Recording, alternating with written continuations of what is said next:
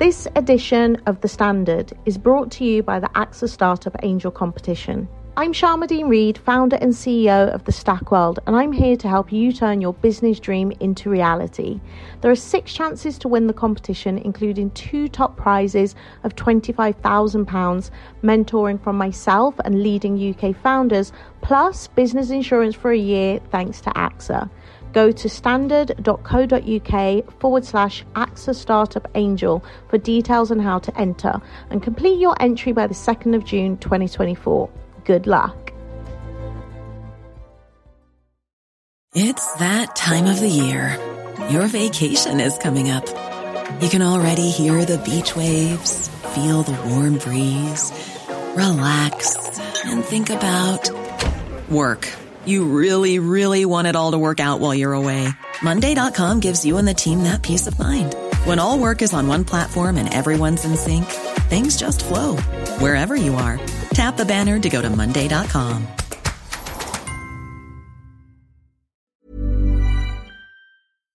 From London, this is the Standard Podcast, and I'm Mark Blunden.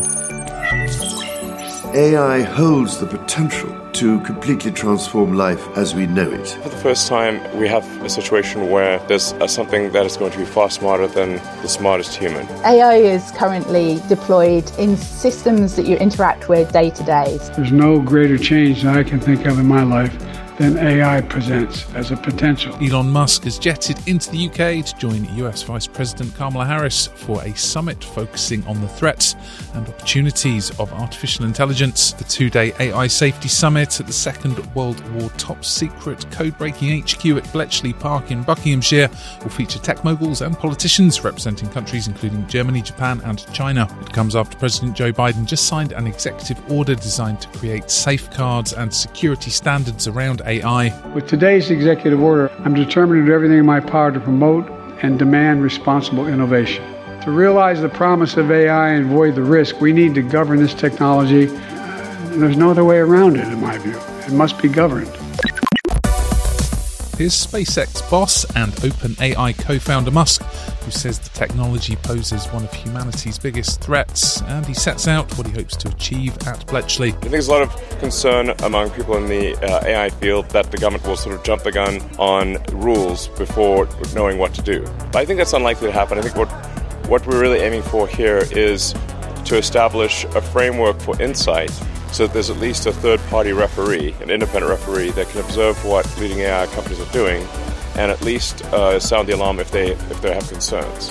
Prime Minister Rishi Sunak has billed the summit as a chance for Britain to lead the world in establishing agreements on the safe use of AI technology. In this episode of the Standard Podcast, we'll look at the significance of the Bletchley Conference, its goals, and whether the UK's legislature can be fast enough to move on AI regulation. We're joined by Dr. Jenny Tennyson, Executive Director of Connected by Data, who's a specialist in data and AI governance. So what's the summit all about? The AI Safety Summit, which is going on in Bletchley this week, is something that's been put together by the UK government to bring together companies and governments and academics, really discussing the future of AI and what the policy response for that should be. I think one thing to note is that many civil society campaigners and also unions aren't invited to that summit. So Open Rights Group, for example, or Liberty, people who have been working at the sharp end of AI. So it's really the kind of companies and governments getting together to have a discussion about what the future of AI should look like. And what's its significance? This summit is the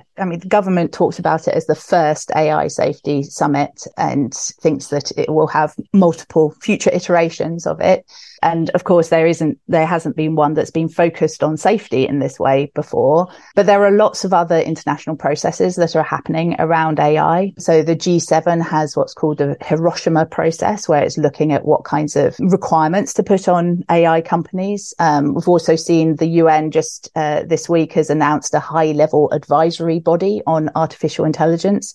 And there's been a whole bunch of activity over several years through the OECD or through the the Global Partnership on AI, which has brought together policymakers and researchers and thinkers around AI, looking at what the future holds and what kind of regulation should be put in place. We just heard that Joe Biden executive order clip. Where's the UK in terms of AI regulation? One of the criticisms about the summit is that the UK is actually quite behind on its own AI regulation. It's really adopting a kind of wait and see approach when it comes to AI regulation. And in some places it's going backwards. There's a removal of people's rights around data, for example, in the Data Protection and Digital Information Bill, which is going through Parliament at the moment. So Sunak is trying to position the UK as being a leader around this very specific topic around AI safety, while not actually leading around AI regulation in the same way as the EU or now the US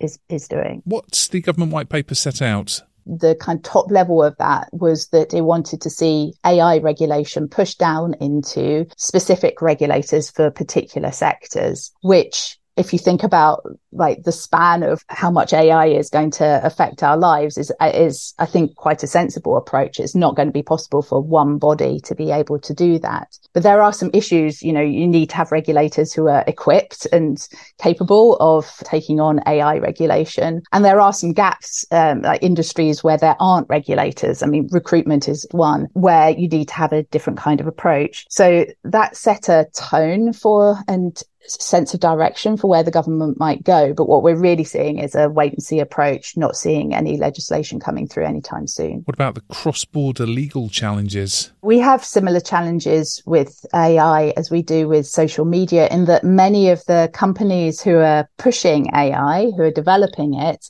are based in the US or some of them based in China. And that means that countries like the UK or even blocs like the EU have had to find a different kind of space to occupy, because there is a limit to what they can do. They can try and push for these international agreements. It can be quite difficult to regulate in their own countries around these big transnational kind of companies. Let's go to the ads. Coming up, how AI is already being used every day and how China's deployed the tech. Why not hit follow in the meantime and give us a rating? Hi, I'm Lawrence Dallaglio, host of the Evening Standard Rugby Podcast, brought to you in partnership with QBE Business Insurance. The show is available to listen to now and right up to the end of the season, when the winners of the Champions Cup will be crowned at Tottenham Hotspur Stadium, and the fight for the Premiership title will be decided at Twickenham. QBE is one of the world's leading insurers, and they will help your business build resilience through risk management and insurance solutions.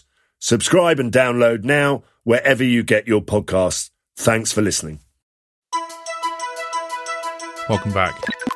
And we're back with AI expert Dr. Jenny Tennyson. So China's attending the summit. How advanced is their AI tech compared to the West? China has been developing its own large language models. So those are the kinds of AI like ChatGPT that can generate language, obviously Chinese when it comes to China. So there's Baidu's Ernie, for example, and Huawei have developed something earlier this year called Pangu Sigma. But I think one of the interesting things about the way that China is moving is that it's actually been quite aggressive in its legislation on large language models and generative AI. It's trying to constrain them so they only generate content that kind of advances socialism, right? That advances the Chinese way of seeing the world. And that's quite a challenge for generative AI systems in general. But it also shows the kinds of things that governments can do that we might not be comfortable with here in the West, around directing these systems in ways that constrain free speech. Where's AI already being used? AI is currently deployed in systems that you interact with day to day. So when you use your face to unlock your phone, that's AI behind the scenes. When you look at your social media feed, the ordering of the posts that you see is determined by AI. When you're using generative AI, so using ChatGPT, obviously that is a form of AI as well. But we also see it in the public sector, prediction systems that help the police to know where to send their resources, or automated automated decision making, detecting fraud around benefits, for example. So many of us interact with systems day to day that are using AI, often in ways that we don't know. And we're seeing that more and more in the workplace, in schools and in edtech, and also in the public sector. Can you explain more about police use of artificial intelligence and why it's so controversial? The police are using AI for facial recognition in quite a lot of places. And while we might think that that doesn't have any problems, it's helping the police to do their job, we know that facial recognition systems are biased, that they work better on white faces than they do on black faces, for example. And that means that it can lead to people undergoing false arrest or being wrongly recognized by these kinds of systems.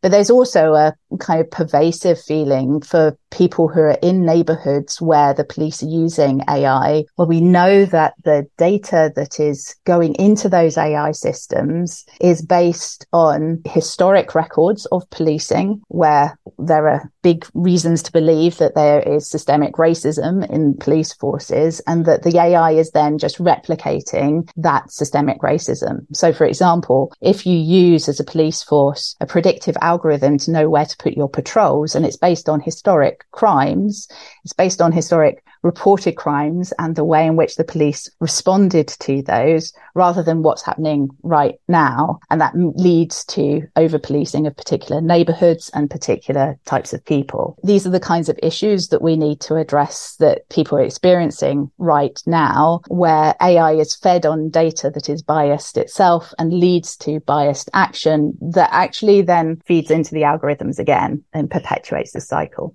Finally, many thanks for your time. Could you explain the Turing test, and are we there yet? So the Turing test is a famous test for whether something is artificial intelligence or not. The idea is if you can interact with something and you can't tell whether it's a human or an AI, then it passes that Turing test. And we then can't tell the difference between an AI and a human in that way when you're having that conversation. Those of us who have interacted with ChatGPT or some of the new chatbots that are rolling out might well think that we've passed that test. And certainly there's some evidence from people who are interacting with generative AI systems who think they're their relatives, for example, where fraudsters are using generative AI to create something that is so like humans that people are actually being tricked into thinking that they are.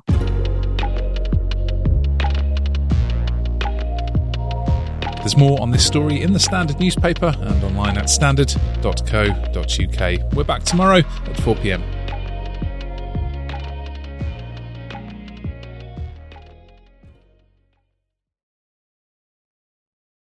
Hi, I'm Lawrence Dallaglio, host of the Evening Standard Rugby Podcast, brought to you in partnership with QBE Business Insurance. The show is available to listen to now and right up to the end of the season, when the winners of the Champions Cup will be crowned at Tottenham Hotspur Stadium, and the fight for the Premiership title will be decided at Twickenham. QBE is one of the world's leading insurers, and they will help your business build resilience through risk management and insurance solutions. Subscribe and download now wherever you get your podcasts. Thanks for listening.